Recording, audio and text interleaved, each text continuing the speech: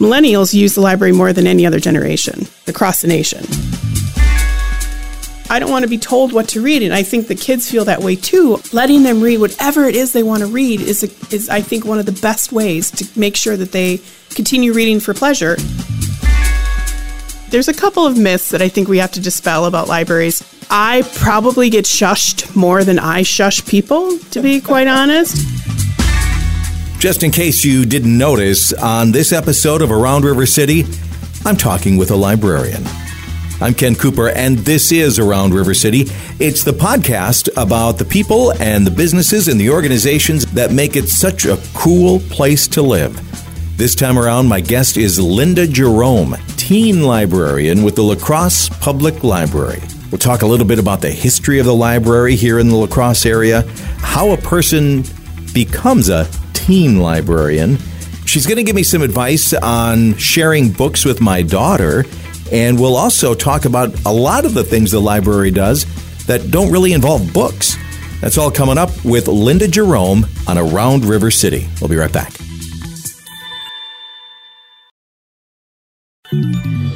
I'm Ken Cooper, and this is Around River City. It's the podcast about the people, the businesses, and the organizations that really make this a cool place to live. You can find the podcast living at AroundRiverCity.com or anywhere that you get your podcasts. It's absolutely free. You can even subscribe. That's free too. And we'll send you a notification every time we have a new episode out. So this time around, we are busting some library myths. That's right. Talking with Linda Jerome. She's a teen librarian for the La Crosse Public Library, and as any good conversation does, ours started with a little small talk. Shitty weather today. Yeah, I'm really, I thought, okay, it's April, and so now we'll finally, spring is coming, it's Easter on Sunday, and I thought, okay, we're making it, and then Mother Nature just said, yeah, you're funny. I'm starting to think spring is a myth. It feels like we just go right from winter into summer. It doesn't feel like there's any transition anymore. Yeah. There used to be a good solid month of just lovely, kind of slightly warmish, no bugs days. And now it's just cold. And then all of a sudden I'm wearing sandals and shorts. And now that I think about it, maybe it's people like you, librarians, that are at fault for creating the mythology of a beautiful spring, because you have all these books of poetry about how beautiful spring is, and you have these stories of beautiful spring. I can even hear the birds chirping as we're talking, but it's not real. Killing the messenger. We're not the ones writing the poetry. We're just the ones providing access to the poetry. Yeah, but we need someone to blame. Yeah, well, blame the poets, I would say. Okay. All right. So let's talk about the La Crosse Public Library. Yes. It's bigger than a lot of people might think. Yeah, I think that a lot of people have been familiar with it. I mean, La Crosse uses their libraries very well. I think that our library is a very nice library. I mean, compared to, I've been to many other libraries in many other places around the country, and I think ours holds up. I mean, it's not like a pristine example, but I think it does really well, and I think that's because people in La Crosse value their library. In fact, we're kind of rare in the sense that we have the size of our town. We have not only a main library, but 2 smaller branches as well. And that's rather unusual for a town our size. There's no other town in the state of Wisconsin that's around our size that has more than 1 building. So I think that proves that our patrons and our members of our community love to have a library nearby, and they're willing to support that. And they're all wonderful facilities on their own. I loved it when for a while, I lived on Farnham Street, right across from the Southside Library. And it was at a time when my daughter was young, and we were going to the library, and her first, I still have a picture, the very first book that she picked out, I think she was probably 4, maybe. Yeah. And I got her a library card, and I said, you can pick out a book. And it was not a children's book. Of course it was a paperback, some sort of a Western. And I just remember that the description on the front cover was, there's nothing hotter than the taste of lead. Because it was And I said, absolutely, take that book, honey, and we're going to take a picture, and I'm going to show this to you someday. I mean, we believe in children's right to read. So, I mean, if she's willing to go, to start with a Western, more power to her. Absolutely. Yeah. I guess I'm wondering, why is our library so successful? Why are we able to have 3 branches when so many other towns our size have just one? Was this on purpose, or did it just happen? I think our library, La Crosse has a long history. We've had a public library since 1888. That's when La Crosse Public Library started. Was in 1888. Our former, there's a man, and you'll know this name. This name is very familiar in La Crosse. His name was C.C. Washburn. So when you think of Washburn Park, you would think of Washburn Neighborhood. You think of Washburn Neighborhood, all of that stuff. It's all from him. It's all C.C. Washburn. And what happened was when he passed away in the early 1880s, I think it was 1882, he, in his will, left a significant amount of money. It was $50,000 then, which would be probably with inflation, probably over $1 million today. So a significant amount of money to the city of La Crosse with the sole stipulation that they needed to buy land and build a public library. So about, I think 6 years later, in 1888, they bought land and built a beautiful library on the corner of 8th and Main, which is where we still are today. And you can still see pictures and photographs. There's still people in our communities that remember the original library. I was not born yet. Thank you very much. And me either. I would like to say me either. And then in the 60s, which is what was happening a lot in downtown La Crosse, they tore down a lot of those old historic buildings and put up what they considered to be modern buildings.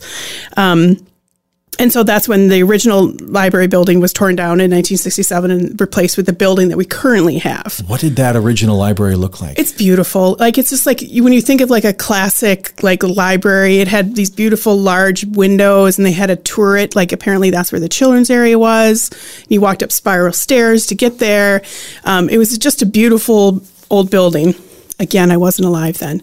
So I've only seen pictures and heard stories about it. But it was like what you picture a classic early, 20th century library would look like. The romantic vision of a library. Right. And that one was torn down, and then we have this one, and we've remodeled that building several times since 1967. But there's been a library on that corner for 120 something years. That's really cool. It's very cool. And I'm sure there's a lot of communities that can brag about that. But I think, and then the branches didn't arrive until, North didn't arrive until I think it's 1942. And then 10 years later, the South Community Library arrived in 1952. When did libraries become so much more than books? I have a feeling it's been always to a certain extent. Yes, I agree. I think that as people...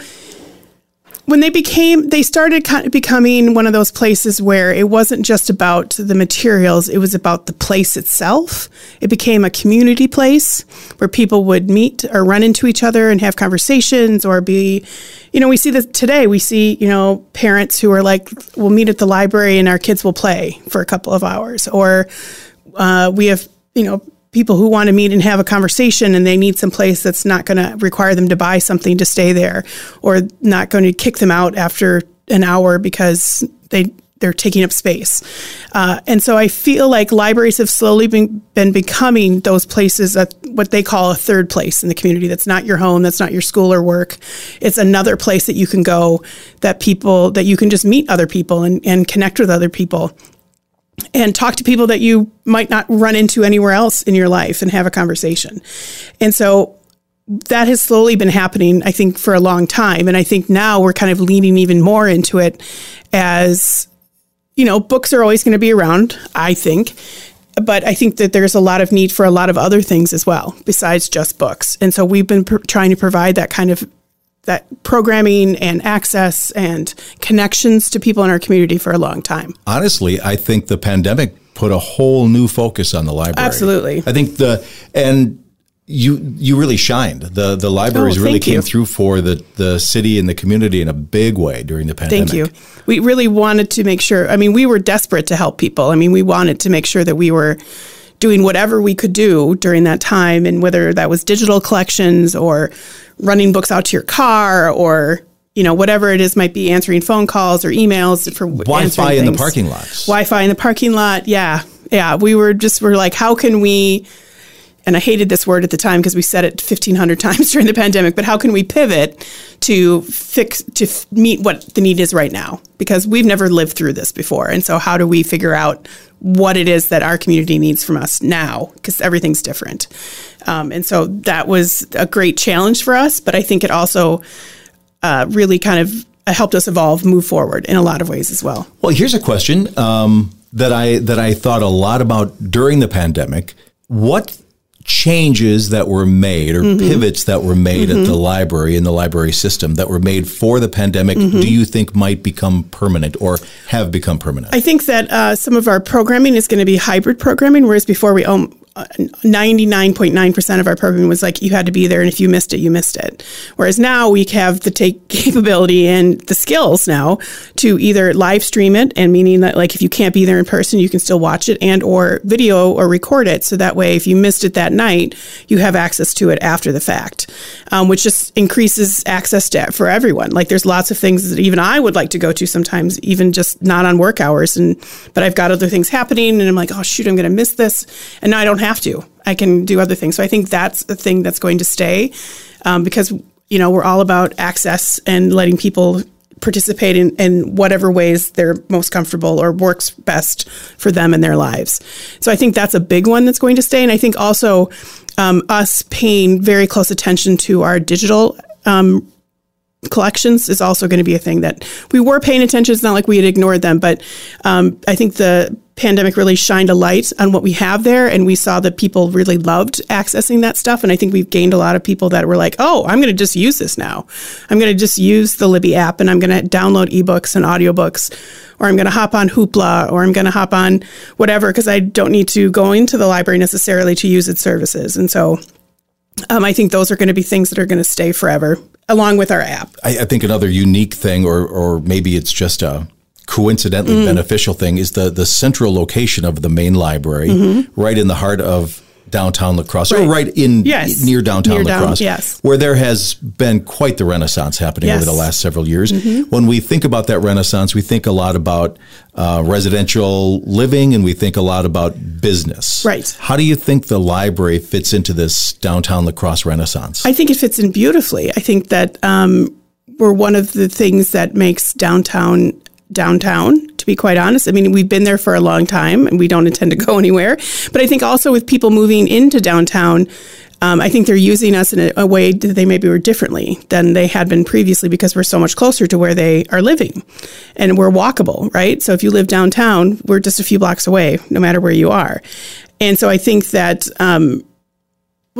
so libraries, I think the health of a community, can be tested lots of ways. And I think one of the ways the health of a community can be tested is the state of their public library. That's what I think personally. And I think that if you have a healthy library that's being used, then I think you have a healthy community. And I think if you have a library that's not being utilized, then I think then there's probably other things that are not going well in that community. And so I think that while we don't necessarily have a business to sell, we don't have products to sell, and you can't live at our library. I think that we're one of those things that draws people to downtown as well. Like when they think about like what else, I like the vibe of downtown. I have a grocery store. I have other businesses that are nearby. Oh, my library is nearby. And I think that's also true in a lot of our branch libraries, like both the North and the South Library. That's a draw for people in those neighborhoods, is because they know there's a library close by. Is the generation between, let's say, 18 and 35, are they rediscovering libraries, or is that it's interesting, because I think people always assume that because these, I think that's like a millennial age group, if I'm remembering correctly. I believe so. It's not mine. That's all I know for sure. It's not mine either, sadly. But one of the statistics that, we hear about and talk about a lot in libraries is that millennials use the library more than any other generation. Millennials are one of the most active groups of libraries across the nation. And so we always assume that it's boomers or it's Gen Xers, and that's not true. Millennials have grown up using libraries, and so they continue to do that as adults. And we love that, and we think that's amazing. And so we're always trying to, and that's one of the reasons why we have programs like Storytime for Adults, which is kind of aimed at that, adult to seniors, age group. And we see that. We see a wide variety of people. Senior part. Well, we have some seniors that come. Not that they can't come to Storytime for Adults, but we're trying to hit that age group, right? Of like people that are out of college and working and either have families or are done with families or just looking for things to do in the community. And so we're always kind of looking around for programming and materials and things like that to kind of make sure that that age group still feels like there's a place for them at our building, in our library. Linda Jerome, teen librarian for the La Crosse Public Library System. I'm Ken Cooper, your host here on Around River City. We're going to come right back and talk about how Linda became a teen librarian, and we're going to bust some library myths. This is Around River City.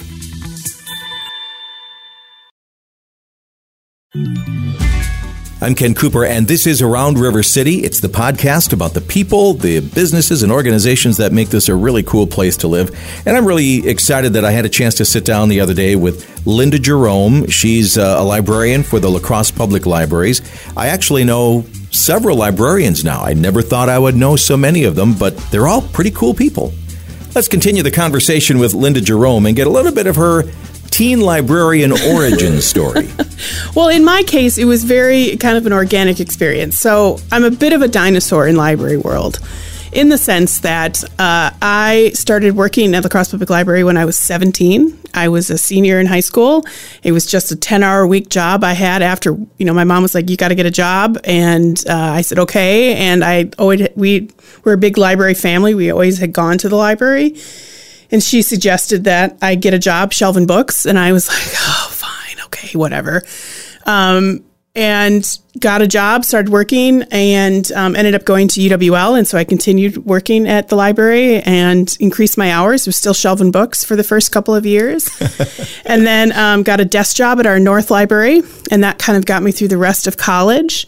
And then by that point, I had fallen in love with library work. And I thought, I always thought that would be something I'd come back to after I was done with my original career, but then it turned out that I was like, well, maybe I should do this first and then flip it. What did you think the career would be? I was going to be a teacher. I was going to be a secondary ed history teacher.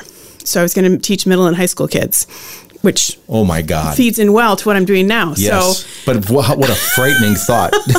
Having been a middle school and a high school kid, oh my gosh. I love those teenagers. They're the best. And so I worked there, and then a full-time position opened up, and I applied and I got it. And so shortly after I graduated college, I worked there full-time, and then that position wasn't in youth services at that point. I kind of transitioned back into youth services eventually, a few years later, and then just starting doing all the children's stuff, not just teens. And then at that point, we were really starting to try and grow our teen services, trying to kind of grow our programming and things like that.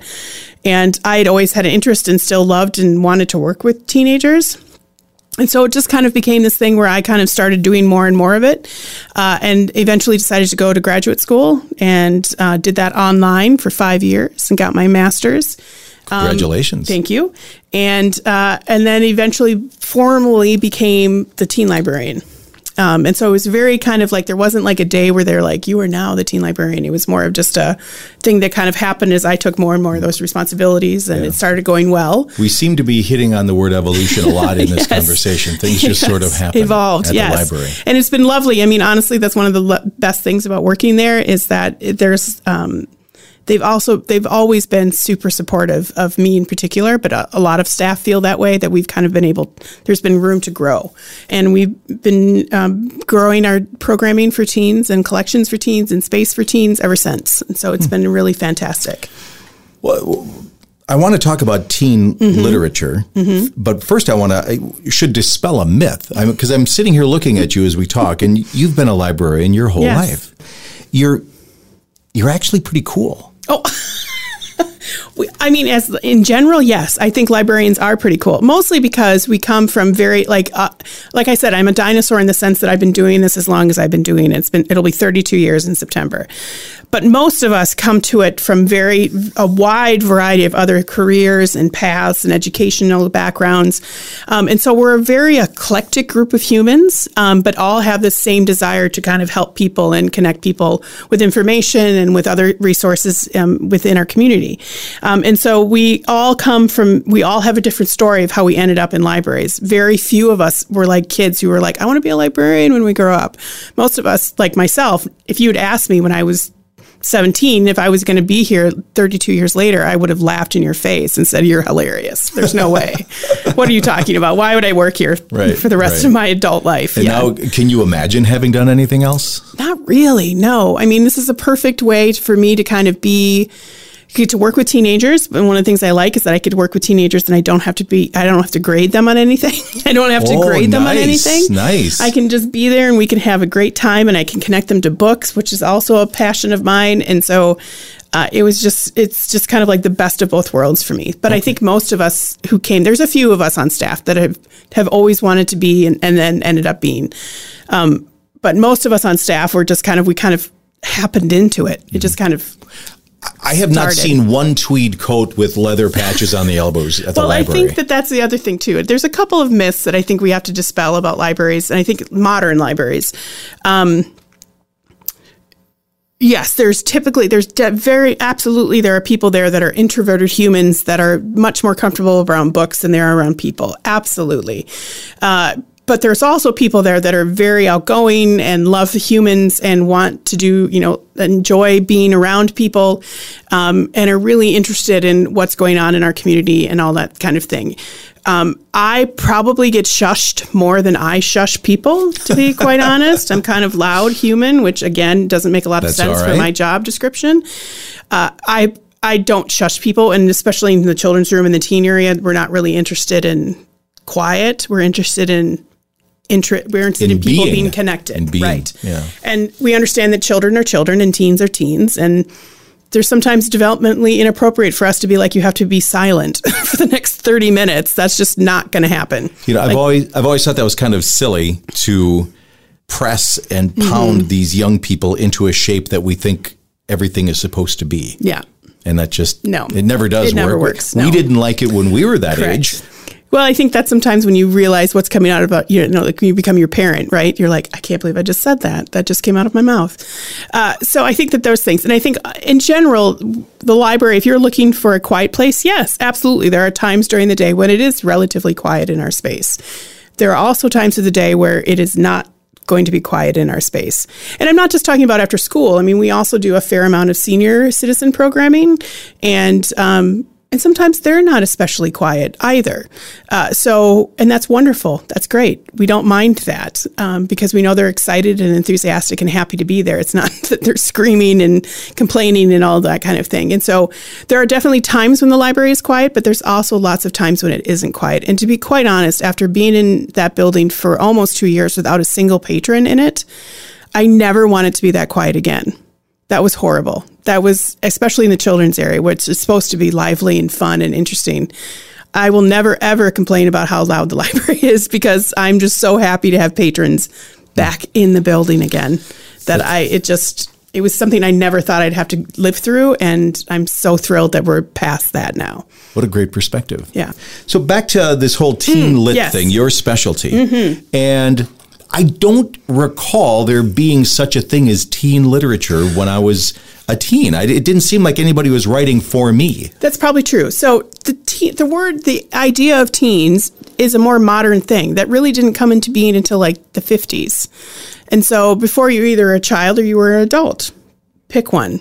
And so it wasn't until the 1950s that like this whole idea of teenager being a thing, a developmental thing, and a thing that's different from a child and different from an adult kind of really came into being. And so it makes sense that there wasn't really books aimed at that age group because that age group didn't really exist in a lot of ways. And it seems funny now, with what you're saying, looking at that situation, it seems so obvious that, of course, teenagers are different than adults and different than children. Right. But for a long time, we didn't think that. So let's dispel another myth then. Teen literature is just simpler words, talking down. No. It's not I can't, if I'm over 25, I'm going to be bored by it. It's just little kid stuff. No, those are all horrible things. No. I'm sorry, I know. You're just making the example. I'm just saying it's a myth. I don't think that. I don't think that. So I think we're kind of there has been teen literature probably since the 60s. Like if you think of the book like The Outsiders, or you think of something like, what's another one? Or like even, J.D. Salinger's Catcher in the Rye is considered one of the first teen books. Oh, okay. I might push back on that a little bit. But anyway, Okay. that's just the general thought. And so there have been books published. Now, when I was growing up in the 80s, what I had access to as a teenager was like Sweet Valley High, Hardy Boys. I read every one of the Hardy Boys books and Nancy Drew. Yes. And then there was a couple of like odd, like there was some Walter Dean Myers, maybe. There was, like The Outsiders. And there's a few people, just a few people writing. And so I distinctly remember going, oh, I don't like any of this stuff. I'm just going to read adult stuff. So I was reading adult books in middle school because I didn't feel like there was anything that I was ready for in what was considered teen literature. Which is ironic because now as an adult, that's all I read is teen literature. But anyway, so I think what happened is that the popularity of some of these series and things like that, and teen literature has exploded in the last 10 years. And so it's become a thing where there's so many amazing authors that are writing for teenagers on purpose, not just because a publisher said, oh, I think this is a teen book, but them consciously going, no, this is who I want to write for. This is my audience I want to write for. Well, there's a relatability there when it's on purpose. Absolutely. Yes, it's not just something like, oh, I wrote a book and now somebody else is going to decide who we're going to publish it for. You have to relate to what the story is or how the story is being told. Yes, I think the best ones do that, yes. And so I think we're kind of in the middle of one of our golden ages of teen literature, which is there's so much out there and there's so many great writers that are writing for teens. And I think, and here's the thing. So now that I read maybe 2 adult books a year, maybe. And what I've found the biggest difference, I think, is the pacing. Adult books are a little slower paced. I usually read an adult book and by about 30, 40 pages to the end, I'm like, why isn't this book over already? I don't understand why we're not done. Why? What do we have left to talk about? And so I feel like teen books are just a little faster and tighter. Like the tighter plot lines. That's my opinion about that. And I think that, however, I also think that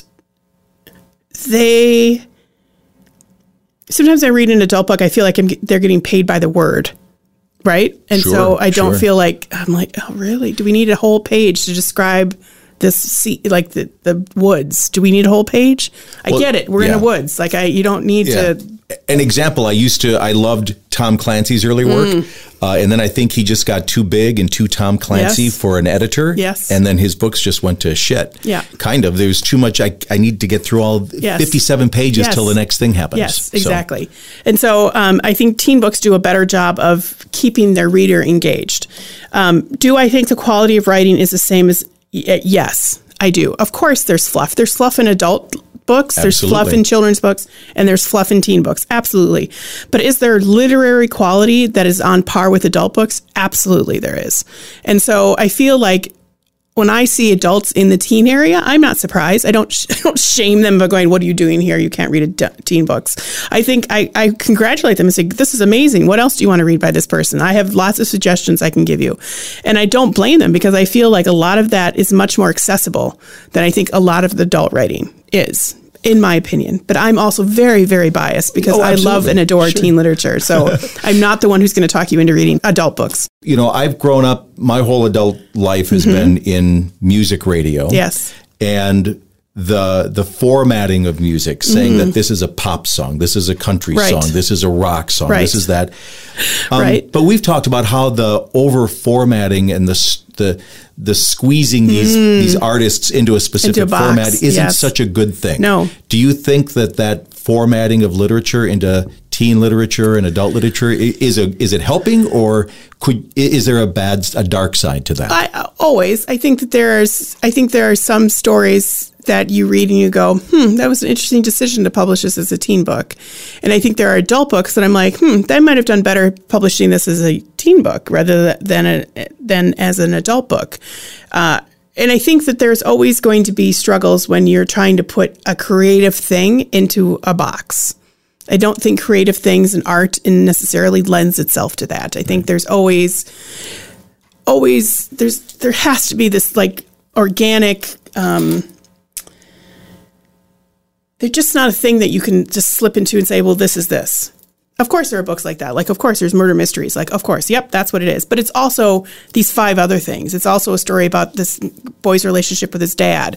It's also about how he fits into his community. It's also about, so yes, there's an overarching genre, if you will, but there's also many other pathways into this book that I can sell this book by talking about this, or I can talk about that, or I can talk about this. And so I feel like always putting things into a box does a disservice generally thing to the art that's being created. Okay. Now I want you to be honest with me as a parent, as I am, of a daughter that's going to be 13. Yes. And she reads nonstop, which is wonderful. She reads a lot of teen literature, basically that's most of what she reads. Right. Am I wrong to worry and really, part of me thinks, but I want you to read Hemingway, or I want you to read. Yeah. Am I wrong to be worried that she'll never move in that direction? Maybe she doesn't have to. I would never tell a parent to be worried. I think that, first of all, if she's reading, you're halfway there. Yes. And here's the thing I think most about when parents get worried about what their kid is reading, like if they're not reading enough novels and they're into graphic novels and and I always say, is your child reading? And they say yes. I said, the choice of reading what they want to read, that's the pathway to a lifelong reader. Telling a kid what they have to read and making it feel like homework, I think, is the way to turn a kid off immediately to the idea of reading. Now, can you suggest and nudge and try and say, hey, maybe just, whatever. Of course, like that's my entire job, is to be like, try this one, see what you think. But I also think that I hate being told what to read. I hate it. I hate being like, you have to read this book now. And I'm like, why? Why? Instantly don't want to read it. Immediately. Even if it could be the best book I've ever read. And immediately I'm already turned off because I'm like, I don't want to be told what to read. I want to read what I want to read. Like, what am I in the mood for? What am I interested in right now? What am I obsessed with, right? So I don't want to be told what to read. And I think the kids feel that way too often, especially since they have so much in school where they're being told you have to read this book. We're reading this book for school. We're reading this book for class. You have to write a paper on this book. And so if you're wanting your kid to be a reader outside of schoolwork, letting them read whatever it is they want to read is I think, one of the best ways to make sure that they continue reading for pleasure after school, outside of school, just as a human being in the world, because that's the way they're going to be like, oh, I really like this. And what I've also found is that kids will get there eventually. Yeah. They will get there eventually. They'll find it in their own way. And that'll be way more special and memorable for them than it is, oh, my dad told me to read this and I have to read it now. Like I don't mean as just a relatively intelligent adult, I know that, but as a parent, it's like I still every gift giving occasion, Christmas and birthdays, I always give my daughter some things that I know she wants, right? And then I give her a book, right? Usually a classic, sure. So and I'm very aware that she has no interest in that book right now. I would give her last at Christmas. I gave her James Herriot's All Creatures Great and Small. Perfect. Yeah. And I know, and I've been told by my wife, stop telling her how good it is and that she should read it. You're going to ruin it. And I'm like, I know, but I just love that book so much. She has those books. She has those books, and I'm trying to be patient. Yes, I think that's great. Here's what I think you should also do. Okay. You should have her give you a book. Oh. I think you should have her give you a book that she loves and she really wants you to read and connect with and see what you think. I think that would be a great way to kind of meet her where she's at. And then she'll be like, oh, well, Dad's willing to read a book for me. Maybe I'll be willing to read a book for him later on down the road. Can I put conditions on it? Because she likes true crime. I hate true crime. Well, I suppose it depends upon if you let her put conditions on the books that you want her to read. That's a brilliant idea. So that would be the only thing. Like, it's all about connecting over through literature, right? And so maybe you have to go to where she is right now. I know. And she'll get to where you are eventually. Okay. Sorry. No, that's okay. I don't mean to pop that bubble, but No, that's a brilliant idea. I'm sure she has a book that she loves and adores. If she's a reader, she has a book that just means a lot to her. She does. I think you being willing to share that, I think would be amazing for her. And you might end up being like, dang, I didn't know this book was so good. I would have read it years ago. So... You can tell that was really good advice that Linda gave me, because as soon as she said it, I thought to myself, duh. Why didn't I think of that? So, Linda, I promise you, I'm going to give it a try. We'll see how it goes. There is a lot going on at the library, and we'll talk about that in the last part of my conversation with Linda Jerome, teen librarian. This is Around River City. Hey, thanks for being a part of this conversation with Linda Jerome. She is with the La Crosse Public Library System, and we've been having a great conversation. We've been busting some library myths. As you can tell, Linda is definitely not what you would think of as a librarian, or maybe what we've been taught to think of as a librarian from so many, many years ago, and that's a good thing. You're going to find a lot of exciting ways to spend time with your La Crosse Public Library System. And that's what we're going to launch into on this final part of my conversation with Linda on Around River City. All right, so I want to talk about some of the non-book things. There are so many non-book things that I don't know if that's your official term for it or not. But we just call them programs. There's a lot of programs that you do that don't involve books. Correct. The one I would like to promote especially is Storytime for Adults. Well, technically that does have to do with books, but it's sort of, yes, it does, yes. But it's about getting out and connecting. Correct. And I just want to say thank you for letting me be a part of it. You invited me to do this once, and I did it, and I loved it, and then you asked me to be a regular reader, and then suddenly I'm feeling the pressure, and I'm like, oh shit, now I got to find a what? It is the thing. Well, and welcome to Storytime. That happens for us, even youth services librarians. When we have to do Storytime every week, we have to find new books every time. And so sometimes it is difficult. So welcome. So what Storytime is there's usually 4 or 5 people reading, maybe? Yeah, 4 to 6 generally. 4 to 6 people reading. And not all people from the library. Nope. You occasionally have you slum it with a radio DJ. Stop it. And we meet usually... Yes. At Turtle Stack Brewery. Mm-hmm. So we're having beer. We're having a good time. There's a lot of laughter. Absolutely. And I love the intimacy of it. Yes. How small it actually is. Yes. Yeah, it feels very much like kind of like someone's living room in a lot of ways. It feels very much like we're just here to have a good time. And I think one of the beauties of Storytime, and I can't take credit for the creation of this. My colleague, Barry McKnight, is the one who came up with this brainchild, and I inherited it from him.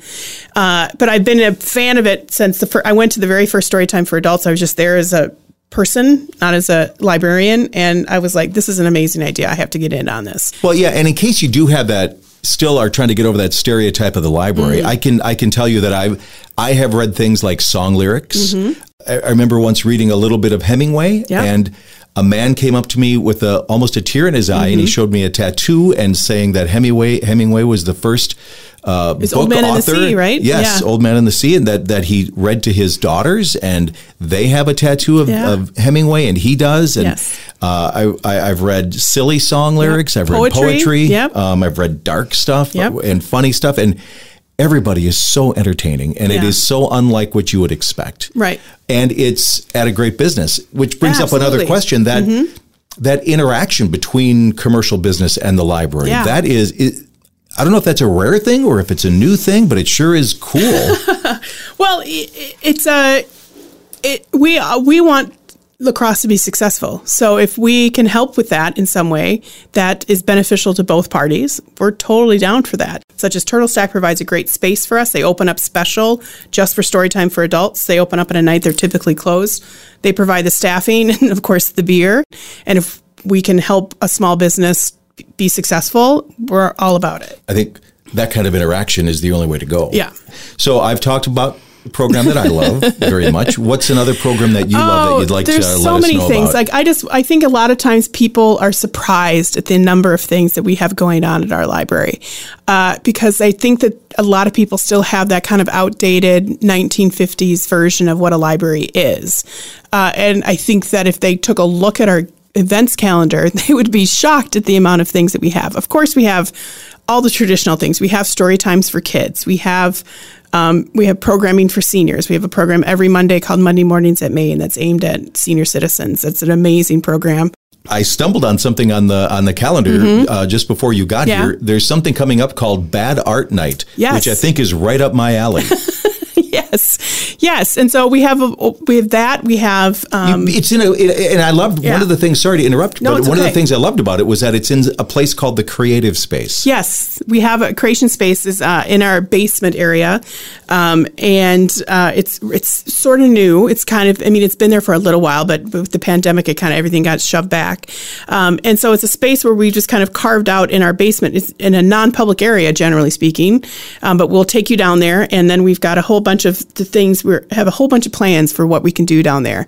So we've had, we've had art down there. We've had wood carving down there. We do all of our craft. We have a crafternoons that happen once a month that you can come and sign up and make an amazing craft.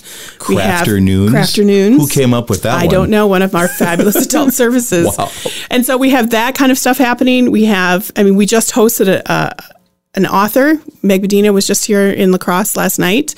I was going to say, I think the best thing that you have, the best service you have is the website, because there is so much that is going on. Again, it's lacrosselibrary.org. Yes. Linda, I think we're going to have to wrap things up here. Okay. I was going to talk a little bit about the history of libraries, and I wanted to talk about the library at Alexandria only because I wanted to make a joke that I have a papyrus scroll that is way overdue. I don't know what the fine is on that. I'm just going to say that right now, just because it's something, again, that people don't know, maybe haven't heard, that we are fine free at our library. Oh. So we do not charge overdue fines anymore. And the next time, I don't mean to be the hard-hitting newsman, but I'm going to go on a rant about the Dewey Decimal System. Oh, yes, we can both do that. Yeah. That's for next time. Sure. Perfect. I'm in. Thank you, Linda. Thank you so much for being a part of the Around River City podcast. You can find out more about what's happening at the library. You can find out more about what's happening all around the area by jumping on AroundRiverCity.com.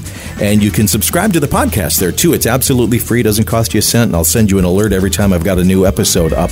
And it's a really good chance to keep up with all of the interesting, exciting, and fun stories that we all have in this area. I'm Ken Cooper. This is Around River City. Thanks for being a part of the conversation.